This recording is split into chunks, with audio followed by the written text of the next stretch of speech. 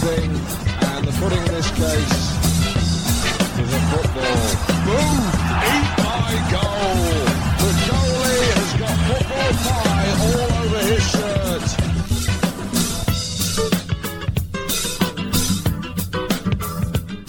Okay, so welcome to this episode. First of all, before Gary's going to do a quiz, so people would introduce themselves and let us know where they kind of situated themselves in the Wanderers grounds, apart from Kevin, because he's scum of the earth. So let's start with Dave and then work our way around. Hi guys, Dave Finlayson. I actually worked with the club for 4 years in the business development side, and generally I don't sit anywhere. I wander aimlessly through different parts of the stands and the premium pitch side to get a good view of all the goals we score from open play. Nice. All three of them, or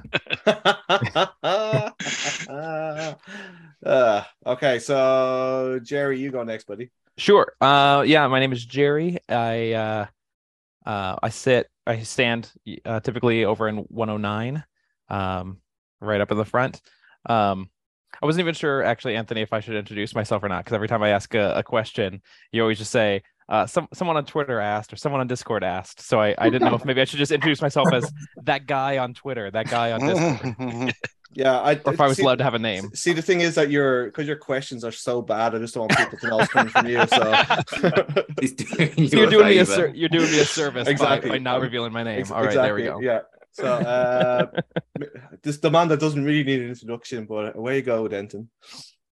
Hello, podcast audience. My name's Denton. I'm usually sitting in section 105 in the grandstand, and sometimes I'm also sitting in any of the other cities because I've been traveling a lot, following the Wanderers around and enjoying being, an unofficial ambassador for the Privateers. And I'm also the publisher of our fanzine, The Cookbook.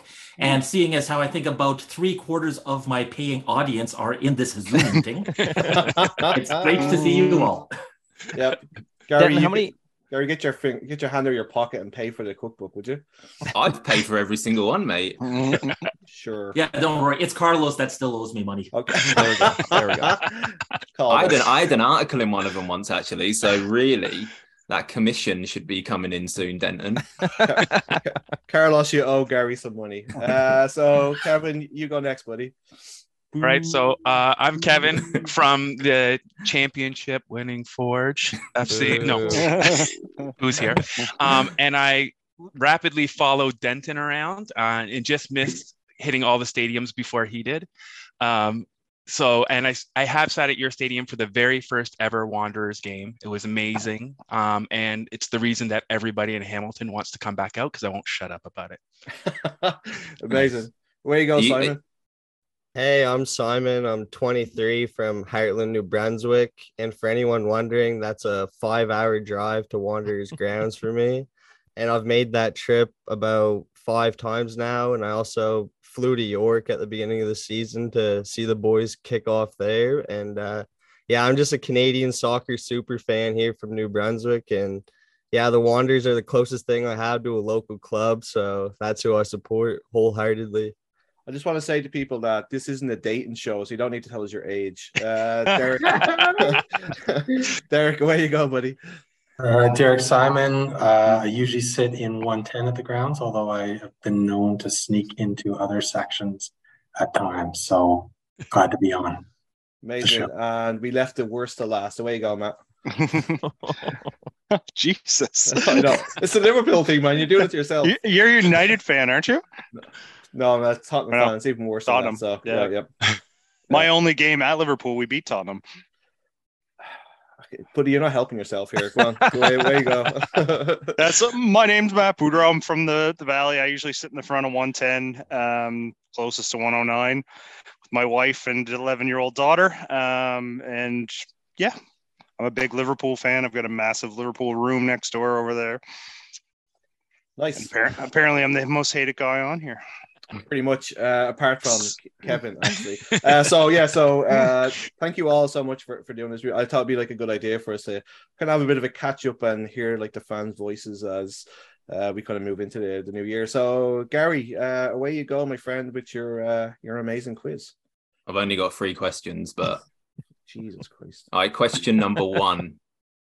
In the history of Wanderers, this is a 3-way tie, which 3 players have the most assists for Halifax? And this is over like all of the seasons, not just in one season. Over 4 years, Yeah. which 3 players are tied for And team lead? They're tied on 5, so it's not exactly many. Wow. That's a Wow. Borges season.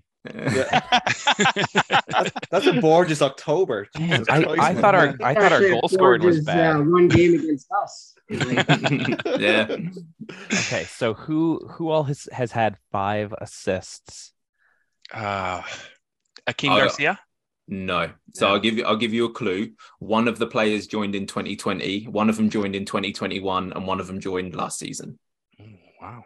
Is Fernandez one of them? Zachary I was gonna say it's Fernandez gotta be doing my Fernandez. guess. Gotta be one. Fernandez is one.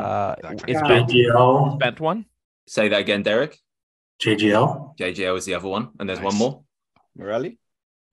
I'd say Bent. Yeah, Ben's the other one. Yeah, Oh, correct. wow. Smashed Well out done. of the park there, boys. Wow. All the white Teamwork, boys. guys. Great teamwork. All right, next question. Who was in the back 4 for Wanderers' first ever game versus Pacific in April 2019? The back 4. Back 4. Yeah. Was Zoom. Shakira Let's go, who- one? Careless. DeCarolis was not. But Shala? Zoom would have been left back, wouldn't he? Zoom was left back. Yeah, Shala. Yeah. Kev was centre back. Okay. let's Who would have see. played? Oh, Bono probably would have played right back. No.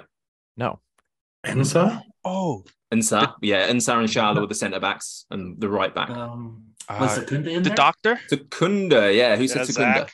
Right away. Oh, Zach Hey. Secunda. Zachary Secunda, number 1. Okay. Original Wonder. The first one. The original one, yeah. Forever first. Right, the last question of our icebreaker. So this one, I was told this. Dave probably knows about this as well. I was told about this in the first season, but I think it's safe to actually talk about this now because it's 4 years later.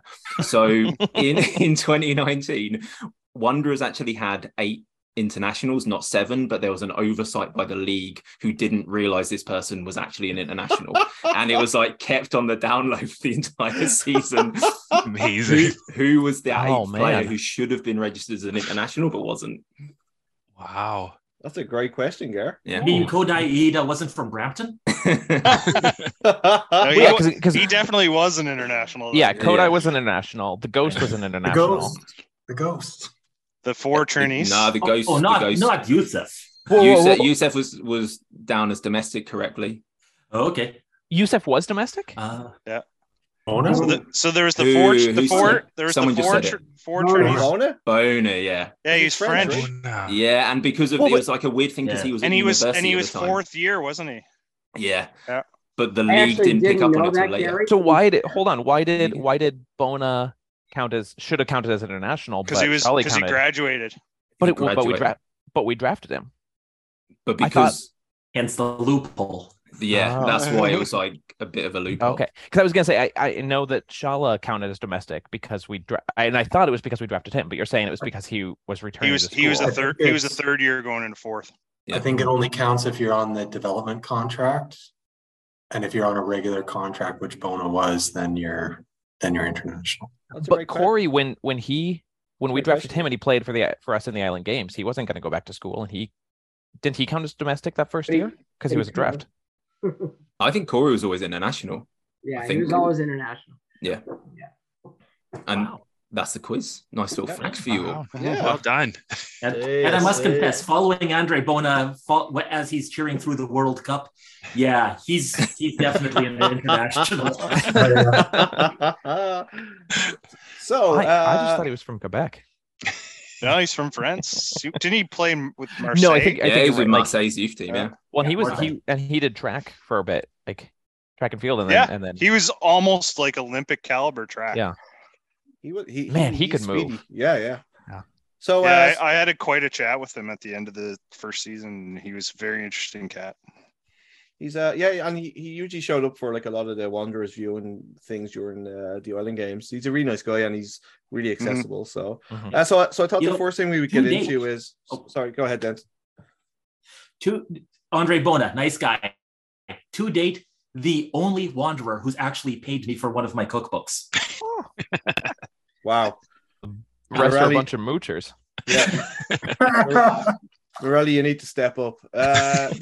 So today they announced some big news for the league that the players have voted in for the union to be recognized. I think that's what they did today. And obviously there was chats with the league that they were going to recognize them too. So the players are now have a union. So I thought it'd be a good idea just to see what you guys thought about the whole thing. I thought just one of the interesting things that I took from it was John Molinaro, the journalist guy, had writ that the appointment of Mark Noonan as CPL commissioner was a turning point in the union league relationship.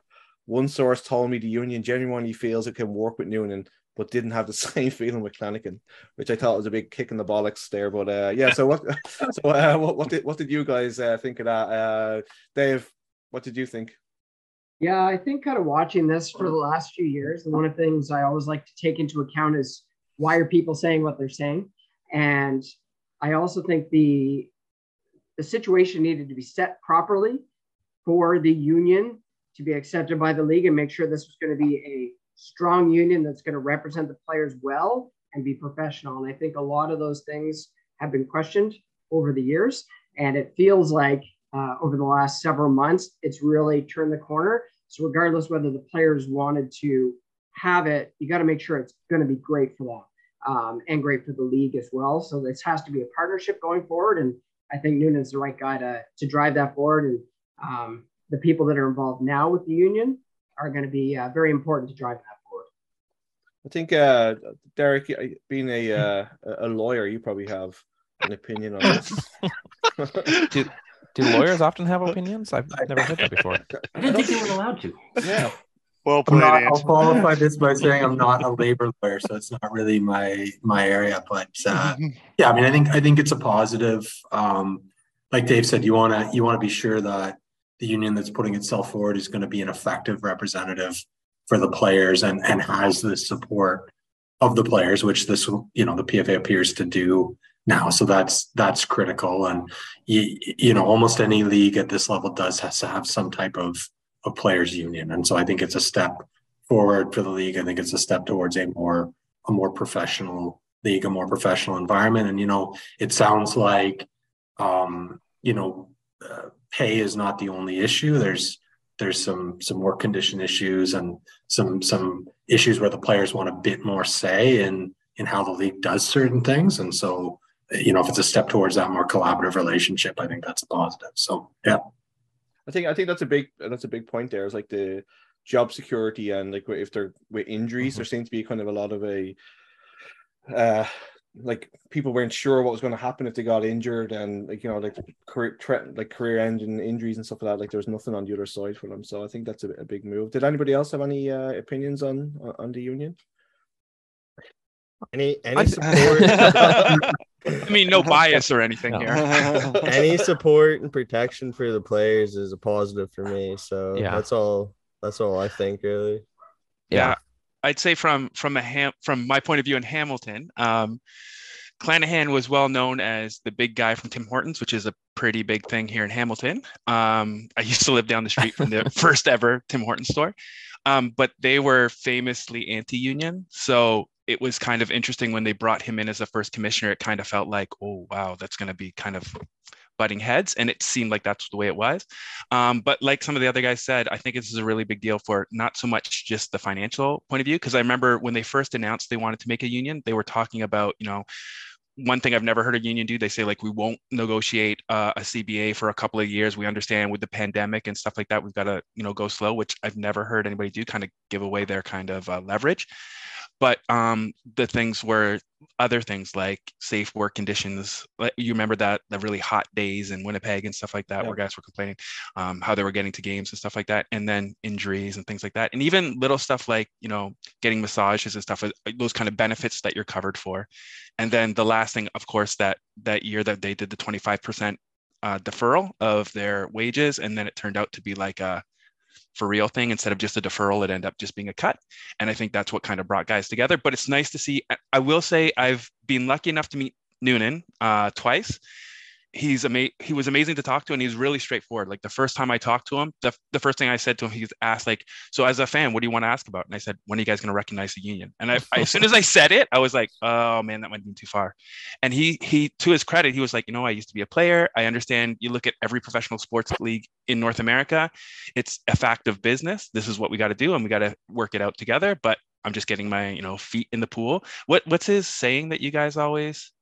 Is he all in? He's all in. All in. Yeah, he was all in on getting stuff done, and so he showed it. So anyway, I'm really impressed that I think these guys are going to work really well together, and I like Marco Carducci, which is hard to say as a Forge fan. As the president, though, it seems like he's really ready to move on too. So good stuff. Yeah, I'm a little bit curious if we're going to see, like, if recognizing the union and having a union, if that is going to do anything to Canadians playing abroad, and if that's going to be something that is, potentially enticing them to come back home. Obviously, the league as a whole, having an ability to play at home is a draw. But I wonder if there have been any of those players that they're playing somewhere else, whether it's Sweden or England or Spain, and they have some sort of a union there. Was that always a little bit of a like, yeah, I can go home, but there's like no safety net, right? And if that adds to the incentive to maybe consider the CPL as their next step. Certainly can't hurt when you have a guy like is it Simon from Montreal, who had the son who had some extreme health issues, and he stayed with Montreal just so that he could keep his benefits as a Canadian, so that his kid could have continuous health care. So if you have something like health benefits involved with any sort of bargaining that they have, then it's certainly going to be a draw to get guys back over here for sure. That was one of the things that I interviewed Marcel de Jong about. Like we kind of mentioned about it because he was a president before Carducci, and he had kind of said that playing abroad and having that protection and then coming somewhere where there was none was like an eye opener. And I think it definitely was something that was holding people back maybe from coming back home, because if you're playing in Europe and you have that protection, why did you move somewhere? Like obviously you've got your own regular Canadian benefits, but it's not the same thing. So I think that will play a big part in Canadians coming back home, I think. Anthony, I think it's going to be interesting to see how much of it is those type of things versus the gradually increasing salary. Right. Yeah. I think that's going to be the overall driver, and the quality of the league. Like if the league continues to go up like it is, and recruiting the type of coaches and the type of players, I think that's going to be more important than some of the union benefits. Now everyone's pointed out having strong health benefits, being protected when you're traveling, like those kind of things are very important. But in the end, if you're making another $20,000, $30,000, you can pay for those things, right? So it'll be interesting to see where that goes.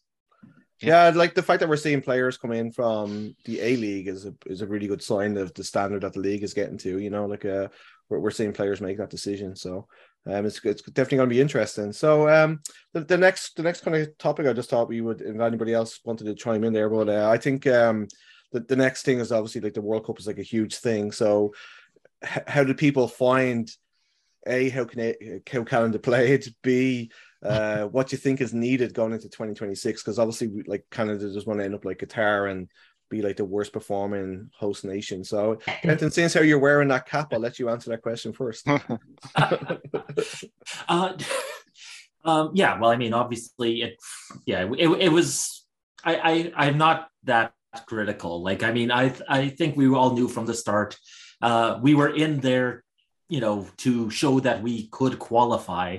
A win would have been lovely. A goal would have been nice. We got a goal. Let's see. And I mean, as it turns out, Croatia and Morocco, like, nobody's going to give us too hard a time for how we handled ourselves. Going into 2026, honestly, I'm not John Herdman, so I don't have to make those calls, but I am a fan. So I will say we really this is going to not just our chance, but FIFA's chance to show what a proper, above the board, happy fan, happy player World Cup should look like. And so, I mean, we really want to make sure that our infrastructure is tip top, that we've done a lot of practice, that we know exactly how everything's going to go, and that we're able to pack the stadium just as much as we hope we can. So that's my take. Anybody else want to jump in on that one? Yeah, go ahead, Jerry. Well, I was just going to say, I think from a Canadian perspective, you know, there's a couple of things. When the group stage first ended, and you know, we didn't win a game, we scored technically 2 goals, but one was an own goal, and so really all we had was that one goal. I know a lot of people were down on Herdman. You know, I think having gotten to the end, and now you say, oh, 2 teams from our group went to the semifinal. One is the second ranked team in the world. It definitely repaints the entire how did our group do and how did we do within our group. You know, and I think just the reality of 4 more years of, you know, we're already seeing some of the players that were on the team this year, whether it's Alistair Johnson going to Celtic, or who was it? Ismail Koney that went to Watford. Yeah. You know, and so you're already seeing those moves, and then you're going to have 4 more years of the CPL to be that, you know, whether it's actually League One Canada and then the CPL and kind of this new created pathway. We're absolutely going to see, you know, more of that pathway used by the time we get to 2026. So I'm not worried about how we did. I don't think that we are going to be necessarily a one and done, see you in 36 years kind of team again. I think we're finally developing enough of a footballing infrastructure in this country that we can make regular appearances in the World Cup. You know, I think it's going to be a long time before we ever get to that point where we're, you know, challenging to win the whole thing. But, you know, baby steps right now. Like Denton said, like we qualified this year, that was the goal. You know, anybody, and I saw on Reddit a couple of times people were like, you know, we need to think big, we can win the thing. And I was like, calm down. Like, Yeah. qualifying was our World Cup. Like that was our accomplishment. Anything on top of that was gravy. And I think, you know, that now we just need to become, the next step is how do we become a perennial qualifier? Yeah. And then from there, you know, we can start to talk about how do we get out of the group? How do we, you know, make the round of 8 or the quarterfinals or whatever? But I think, yeah, I mean, it's just nowhere but up from here. I'm excited for it. We just need to start developing a couple more Alistair Johnsons, because we need 2 or 3 center backs. We need another 6, because both of the 6s are not going to be at the next World Cup in Piet and Hutchinson. Mm-hmm. But if the front 5 is borderline quarterfinal worthy, it's getting the rest of the pitch, and Borjan might not even be of age come the next one, so we might need to develop a goalkeeper, or hope Pantemis or what's the guy's name that broke his arm right before, or broke his ankle. Ballet. Who was it? Yeah. Maxime Crepeau, yeah. But then you've got Dane Sinclair as well, who's a really good he's good too, yeah. But yeah, like Jerry was saying, the qualifying game was our World Cup. Derek and I were one section apart from each other at that game. It was like a borderline shed tear type thing. So it was what happened in Qatar was more than enough to build on that and go ahead for 4 years when they get to host it. Mm-hmm.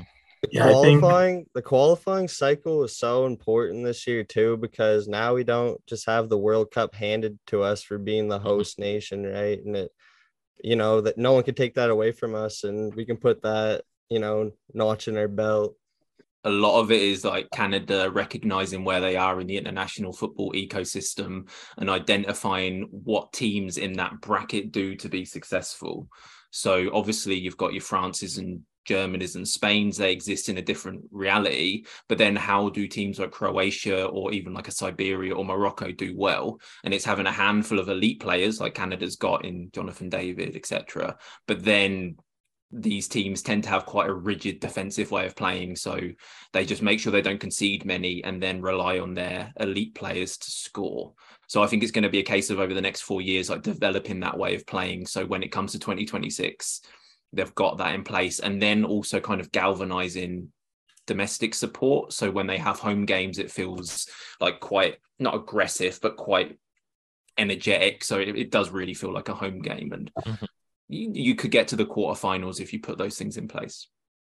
Yeah, like looking at the games in Edmonton and Toronto, especially the one in Edmonton, I think, or Hamilton, sorry, I beg pardon. Like the atmosphere was like, that's intimidating to come into. Like obviously the weather, people were kind of like talking about the most, but I think the atmosphere from the fans themselves, like it showed that Canada is actually like a football nation, not just like ice hockey or whatever. So it was kind of nice for you guys to be acknowledged for being like football fans as much as anybody else. So Anthony, I was wondering too about what everyone felt about Alfonso and where his best role is for the national team, because like as I looked at that, I'm going, you guys are right, that front five, but if you've got one of the best left backs in the world, my question was, why don't we play him at left back? Even if it's not the best for him, might be the best for the team. I'm just wondering what this group thought of that. We don't have the midfield to do it at current.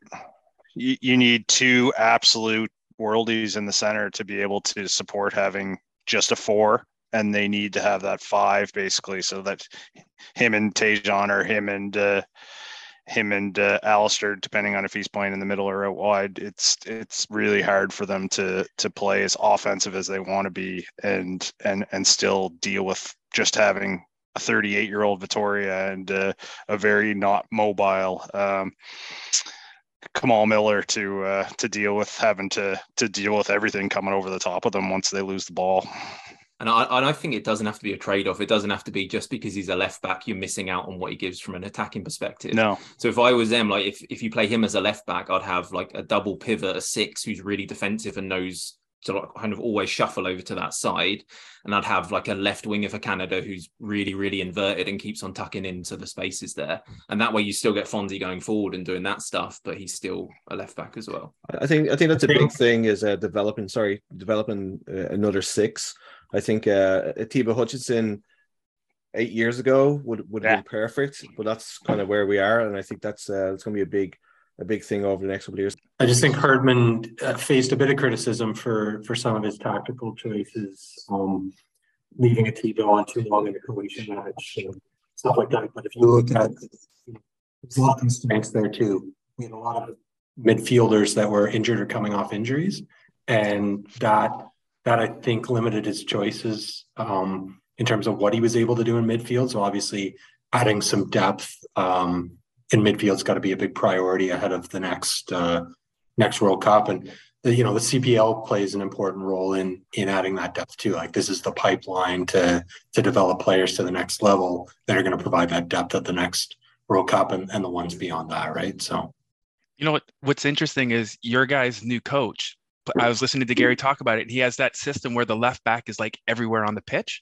Yeah. And that would be an awesome kind of system for Alfonso to just be everywhere and anywhere kind of thing. So, and to your point, Derek, too, about the CPL, I'm really excited about the CPL and League One Canada building, because think about where Kone, one of our best players on the pitch, where he was 4 years ago.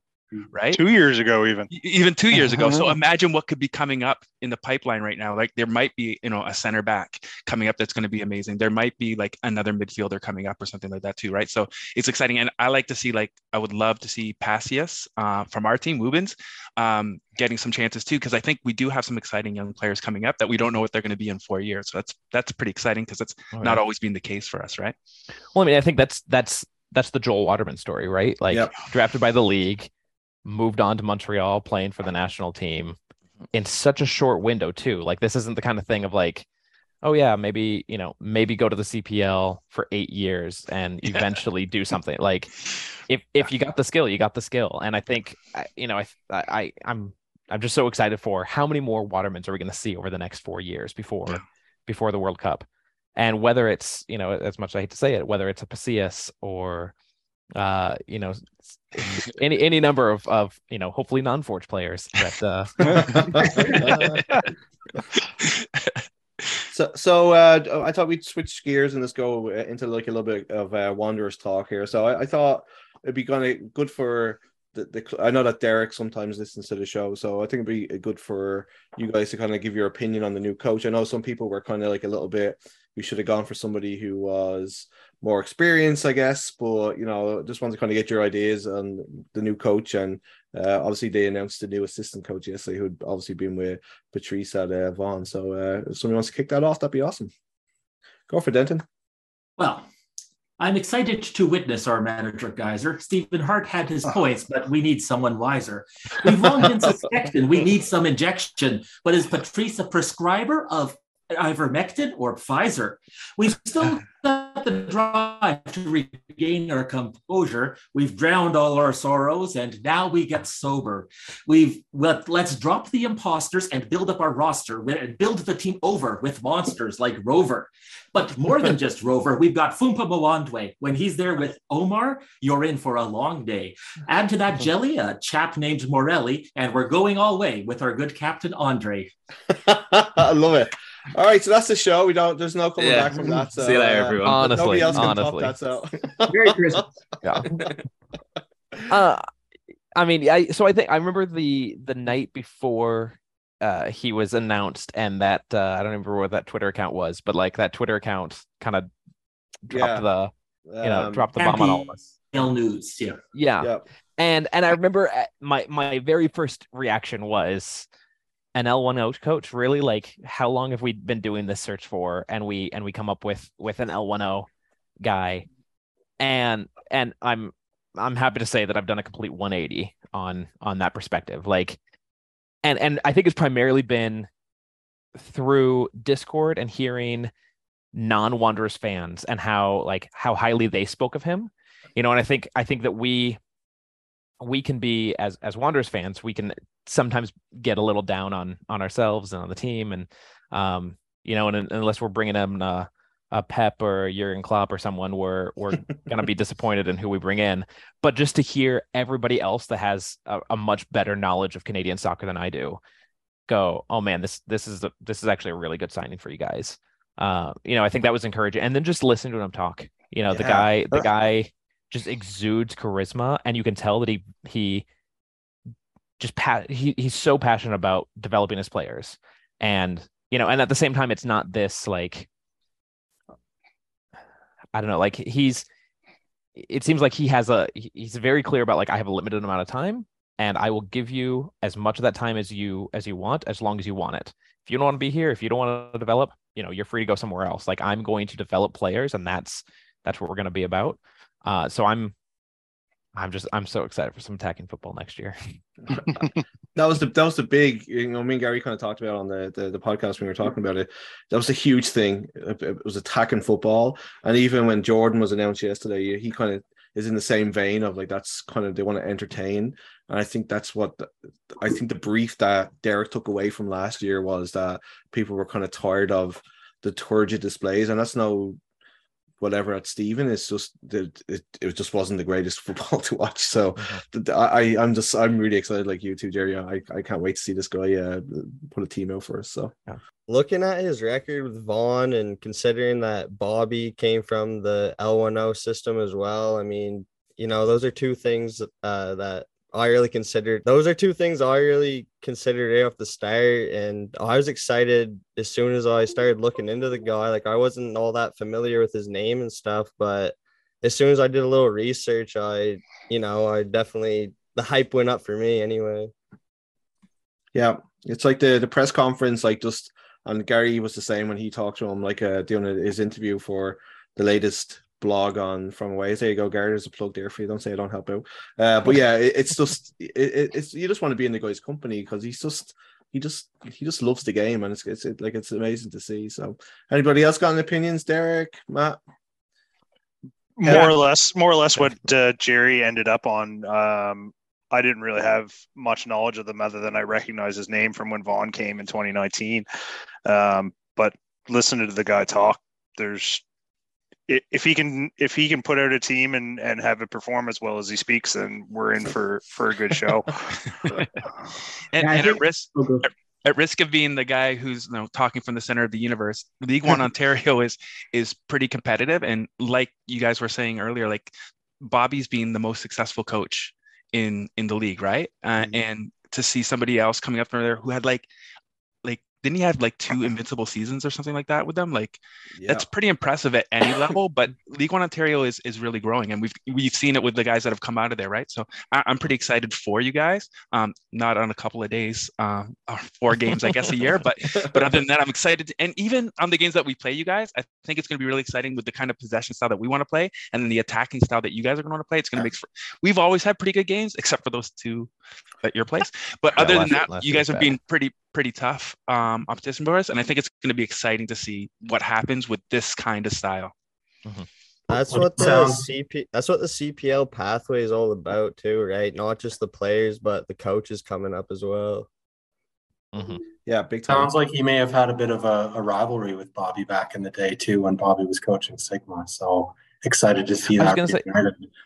Has anybody looked into like what the Sigma and Vaughn record is head to head? I'd be curious to know like what Bobby versus Patrice they're like all time. Sounds like a task for Gary. Gary should review that footage and report. I'll do that. I'll do a deep dive for the Athletic on it. I will say, like, I was one of the people, I take a bit of heat on the Discord for being a pessimist, and I was initially pretty skeptical. Like I was looking for somebody with pro experience, and I think that there's not a lot of people at the club that have experience in other pro environments. And so to me, I thought that was important in the hire, but I've done a bit of a 180 as well, like Jerry, where having heard him speak, having heard what other people say about him, obviously like a really effective communicator, and you get a real sense of what his footballing philosophy and the tactical identity and the identity he wants for the team is.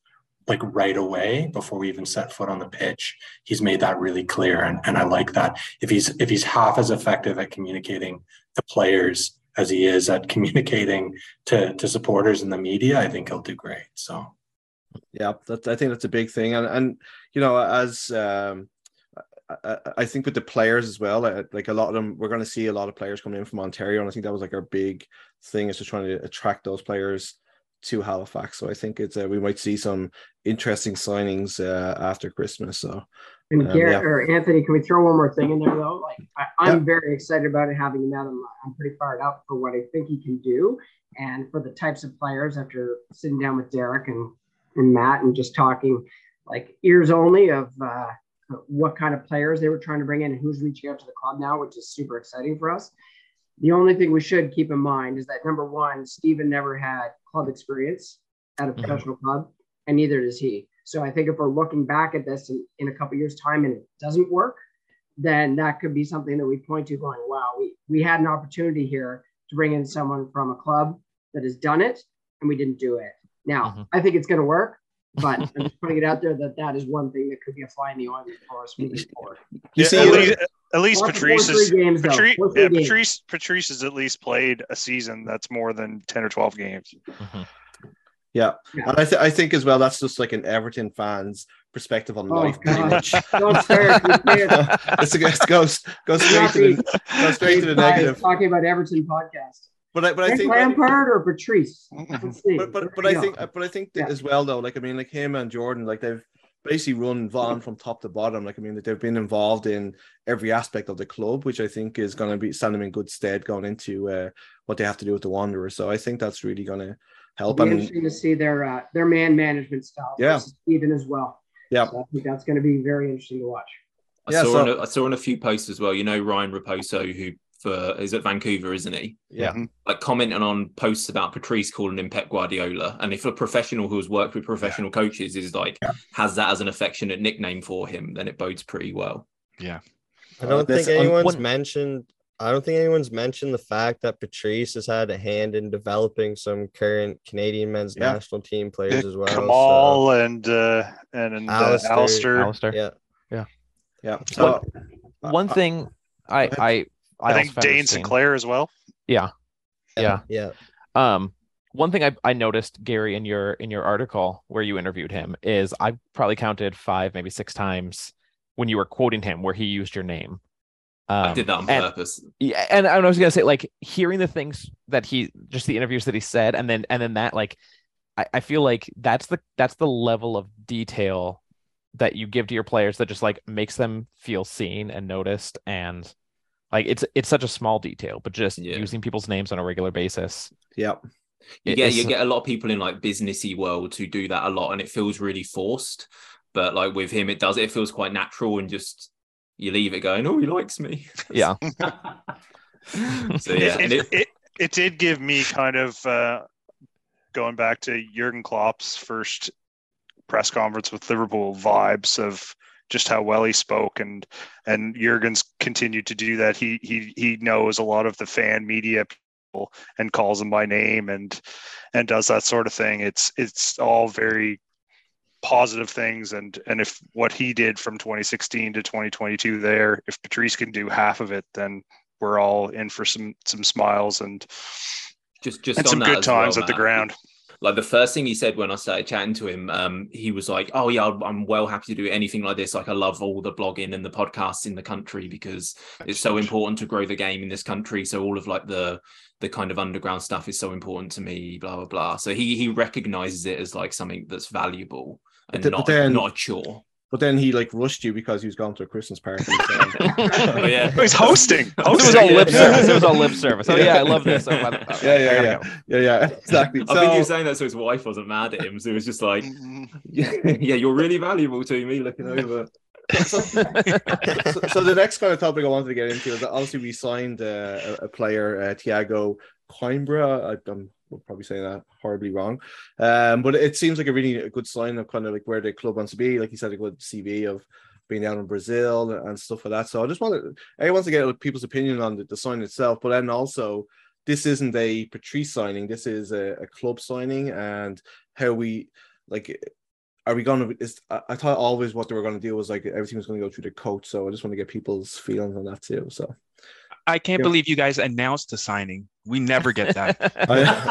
No, you Forge guys are in the dark about everything. Well, that's why we follow Pacific on social media.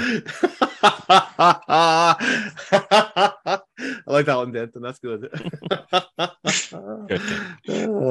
God. Yeah. So go ahead, I think the Thiago signing checks 3 important boxes, which is U21. He's Canadian, and he's coming from, an established club from Brazil, even though he was just in the U20 ranks over there. I mean, they're pretty historic and, like I said, established.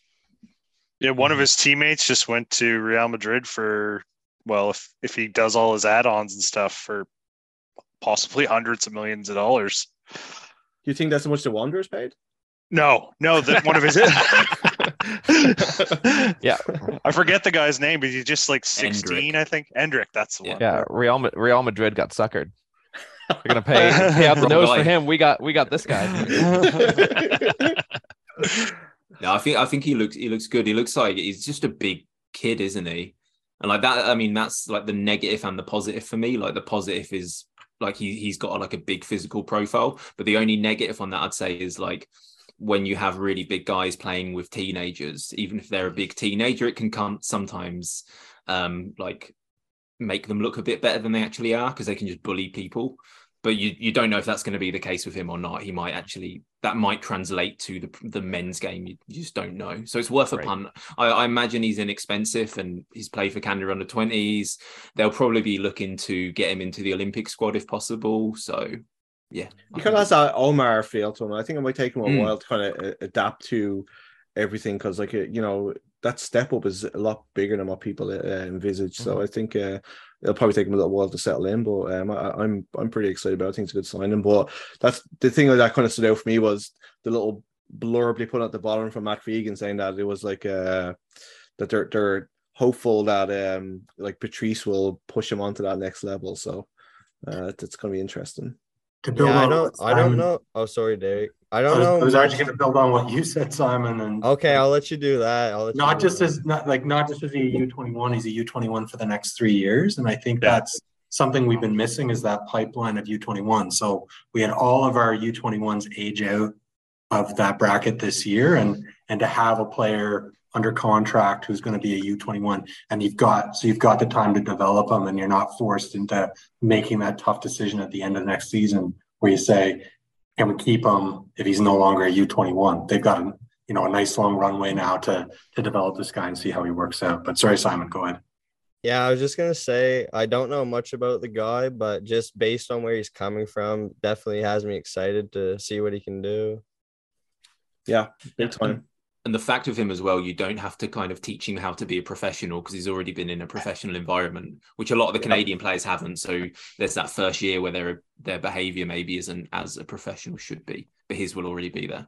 And it could be a signal that they're going to take advantage of that discount on having multiple U21s. Oh yeah, that's right. Hopefully. Yeah. Do we think that we're going to see any of the developmental players from last year like step up, or has anybody heard any kind of? I know it was kind of briefly mentioned that a couple of them were out their developmental contracts and whether we're going to keep them or not. Does anybody hear anything? Dave, No. you're the inside man. It's the only reason you're here. I literally sat down with Derek this afternoon, so I'm trying to parse my words, like just to get the update on a few things. But I just think the club's just reviewing everything about how they've operated, and to everything you guys have said, you can't leave yourself with no outs at the end of contracts. I mean, it'd be similar to Premier League, where 6 months left, we got to sell the guy, and you're stuck in a corner. It's similar. We gotta have outs. We can't have one guy being responsible for all the under 21 minutes. So I know that's going to be an area that they're going to be strongly looking at. Like, I'm very excited to see the announcements over the next couple weeks. And I just think there's a lot of opportunities here for the club to reinvent themselves under Patrice. And now Matt has this experience of the last 4 years of doing this, and a new coach. I think it's going to be really interesting to see it all play out. Yeah, I'm super excited for it too, to see where it brings us, and just to see that kind of next level of talent that we're going to bring through. Like as Derek said, like we've kind of burnt we've kind of got rid of the players that we were dependent on, and it's going to be interesting to see who we bring in, and this is a good start, I think. And one other thing about Coimbra, if I can pick up on something that Mr. Boudreau was saying about how he's not worth $100 million. And Gary was saying that, he's worth to take a punt on. And that ties in with what you said, Anthony, that it was a pre-Geyser signing. And I mean, I think that's important for two things. One, I'm really glad that he's a good developmental project, like Derek had said, but it's not going to be something that's going to be, an unmanageable chunk of our salary cap. Like that, yep. If he's not quite who Geyser was going to hire, that's not going to throw all of his plans out the window. Like, this was a nice, harmless addition from a salary cap perspective. So that's good. That, he's got a wide open slate to work with. And I mean, also it also is kind of proof that when Lamotte was leaving and when Jeremy was leaving, like, it really felt like the whole team was just unraveling at its core. And in retrospect, now you can kind of go back and say, okay, like they were, we were taking a few steps backwards, but they were also taking a few steps forward at the same time. Like, things weren't quite as calamitous as it felt in that 1 week right after, And Dan, there's a lot of similarities there between, like, the more I thought about it after the season, like JGL and Rampy, although they look like different players, functionally, I think they're actually quite similar players, keeping the ball ticking along. Maybe Rampy's got a few more tricks up his sleeve, getting past players, but JGL knows how to make that yard of space for himself. I'd love to hear from Kevin just on how Bobby and their staff work with bringing in players, because you just don't hear about too many misses on their side. Yeah, that's a good point. I mean, if you're going to talk about, okay, so first of all, with the not too many misses, I think we've been really lucky that we've kept a lot of our core. And I think people recognize, like, the big name players, whether it's from keeper through to Becker, the captain, and stuff, our core is pretty solid, hated, but solid. But it's actually kind of interesting. We lose a lot of guys that I don't think people recognize, like the quality, like a guy like a Kwame Awua. We lost, like, the guy who goes to Mobabuli goes to York and makes them like this amazing squad in no time. Mm-hmm. And he just up and left us, and we came back the next year and Pasillas just took over. You know what I mean? Like, it's crazy. And I think it's got a lot to do with what I think you guys have now, in that Bobby has a vision. And so he gives that to his players, and then he brings in guys that fit that vision. So rather than just looking for the best player out there that you can get, and I mean, we're lucky that he has a pipeline and a lot of connections and a big, contact list. So we get a lot of players in that way, but they're people who know his system. And even his misses, the big swings, like I would say Jordan Hamilton right now was a miss when he came in. But I'm super excited because I honestly think it's more about the league, and that the level was maybe even higher than somebody who's been overseas and is coming back to Canada. And they're kind of like, you know what, I've played over here. I've played in the MLS, I've won championships, and now I'm coming back to the, CPL. So I'm just going to kind of, breeze through here. And when he came here and found out what we had here, I think him with a preseason is going to be a big hit for us next year. So yeah, it's a good point you make. And I think that your new coach, from everything I've heard of him, he has a really definite style, and he's going to play exactly that. Win or lose, he's going to stick to his guns. And I think that's what really benefits us. We went through, we were the top of the league, smashing everybody. And then we had this long run where nothing was working. And it just was like, and for us, we were like, our fans were starting to panic, like, what is this? Because we're like always in the finals and always winning and all that kind of stuff. So we were not taking it well at all. But it did not matter to Bobby, because he knew we're just going to keep running this, and we'll buy in. The boys will buy into it, and when it matters, it'll work. And I think that's what it's going to be with you guys now. I'm actually really excited about your team. York, I don't like them, obviously, but I'm excited to see what they do with some of their moves. And with Mo having a full season with them, they're going to be dangerous. So, I mean, everybody's getting better, and you guys really needed to get this coach right. And Dave made a really good point. Sorry, I'm almost done. Dave made a really good point about, if this doesn't work out, it's going to be the two club guys. It was our chance to get a club guy or whatever. But I think it's really going to work out well for you guys, and that you're going to have an identity. And I think the teams that do the best in this league so far, like I can tell you, our identity is Atletico with their new coach had a definite identity. Like whether you like that style of football or not, they had a definite identity. And Cavalry has always had an identity. I hate them. They're dirty cheats and kickers, but they definitely have an identity, right? So, and those are the four big teams. I couldn't really tell you over the time what Valor, other than that they're the beige of CPL. They're just right there, and so, and obviously FC Edmonton, unfortunately for them. So having an identity is really a strong thing. And I think you guys, and PFC had an identity, I think too. Again, they carried it on because of the coaches that they had. Like even when they brought in their new coach, he was a guy who'd been there since the beginning. So he knew what the whole thing was. So I think having an identity is the biggest thing. And then you grow from there. I think people as well, kind of undervalue the fact that you guys have been champions so much, how much that helps you attract players too. Like Jordan Hamilton made that point that, he's going for the goal kind of thing, right? So if we become successful, that's really going to help us attract those type of players too. So it's going to be interesting to see. And I hope we have the same kind of effect that Atletico had this year, where, a new coach come in and change things around a little bit. And it's going to be fun. So just to finish up, I just thought we'd just go around, and you're allowed to have one wish for Christmas. What would you like it to be? Gary, you can start. Left back. Nice. Well, I want a decent left back, because I think that it's gonna sound like it's gonna sound harsh, but I like De Carolis a lot, but it's a bit weird that we're 4 years in and he's the best left back we've ever had. Like fine player, like functional, good player, but he shouldn't be the best left back we've ever had. So I want a good left back. I am gonna snip that and send it to him, and hopefully I'm complimenting him though. I'm saying he's the best of the bunch. Hopefully he comes to your house and slap you in the face. Dave.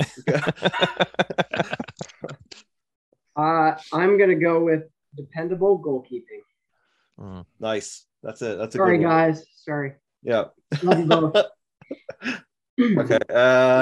They definitely don't listen.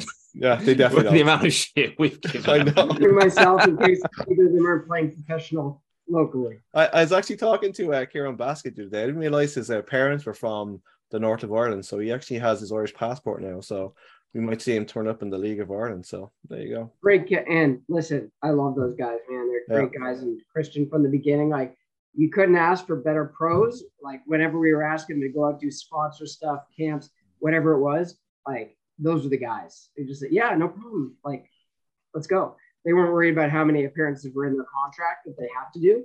They would just go do it. And there was several guys like that. That's why I'm sad about losing JGL, Pierre, guys like that. But anyway, hopefully we get just someone that is steady, can get those crosses. We don't have those so many goals that were scrums in the 6, like those kind of things. We need some class goalkeeping next year. Yeah, Dave. So Ox was brilliant with community stuff. How was Luis Pereira? Anyway, moving on. Always got to bring it back to Pereira somehow. Yeah. One day we'll do a retroactive pod that talks about the day we had to go clean out the players' apartments after year 1. So he made a public appearance at the Accident and Emergency when he fucked up his arm. So that was his community. Oh my god, I can't even. Moving on. I want to be on that pod. That will be a live show. It might just be beer somewhere quiet where nobody's recording. How about that? We'll disguise your voice. How about that? We can get something sorted out at Wayfarers down here and have some privateers. Matt, what would be your one wish for? I would absolutely echo David's sentiments on goalkeeping. I played midfield until I was in my early 20s and then switched to goalkeeper because our goalkeeper moved away, and played senior A men's goalkeeper as a complete novice, other than I was a decent player and could read the game. So as someone who sits directly behind the goalkeeper in warm-up and half the game, I would just love to be able to have a shred of confidence that more than one game of quality goalkeeping is going to happen over and over and over again. I got in an argument with somebody on Discord. I can't remember which person it was, that goalkeeping was the most important position to build off of. And I still think it is. And I'm as someone who played out for most of his life and was a scorer in hockey, that's saying something.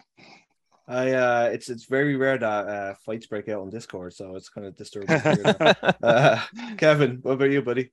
If it was Forge related, we don't want to fucking know. So okay, for you guys, what I want is a healthy season for Morelli.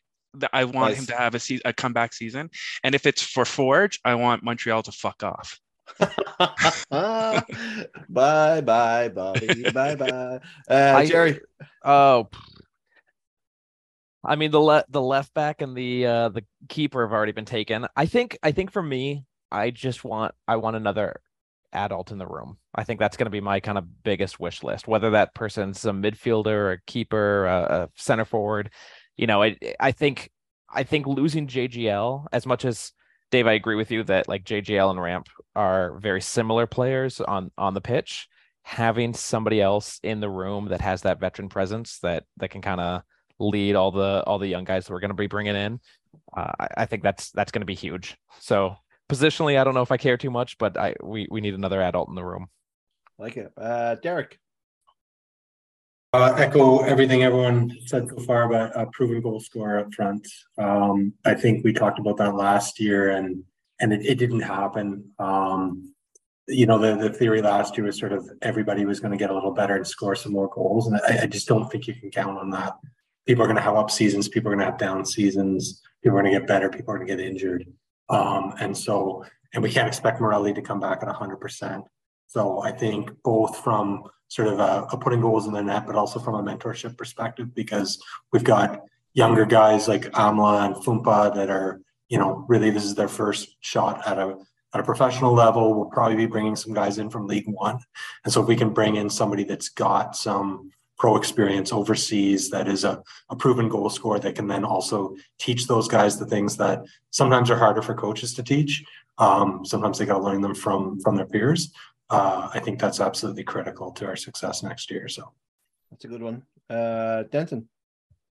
I have to definitely echo what everyone has said, especially Derek and that guy from Twitter, that we really do need. I mean, all of our focus has been on the youth. Patrice wants development, we want a U23 team, all that sort of stuff.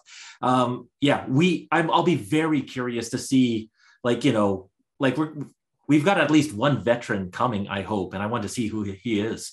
But for my wish list, I just mentioned it. The U23 squad. My Christmas gift would be knowing the schedule, 6 friendly games between League One Canada teams going to Moncton and Charlottetown, and get a real chance to develop something there. That's a good one. Simon. Yeah, I'd love a new left back, an experienced goalie like everyone else. And I'm actually surprised Denton just touched on it, because I was going to say my personal wish would be to see the U23 squad come to Moncton so I can raise the Wanderers scarf here in my own home province. But yeah, if I'm doing a personal wish, I'd love to see some of the boys come up here to New Brunswick and play a game. Nice. So my wish would be for Derek to be a little bit more optimistic about stuff with football, and Gary to help out more with the podcast. You lazy bastard, you do fucking nothing for this thing. So that would be my wish. So I just want to thank everybody for coming and hanging out. I really appreciate it. Let's hope that we get some of our wishes for Christmas, and we have a great season next year. So thanks, everybody. Cheers, everyone. Thank you. Thanks for having me.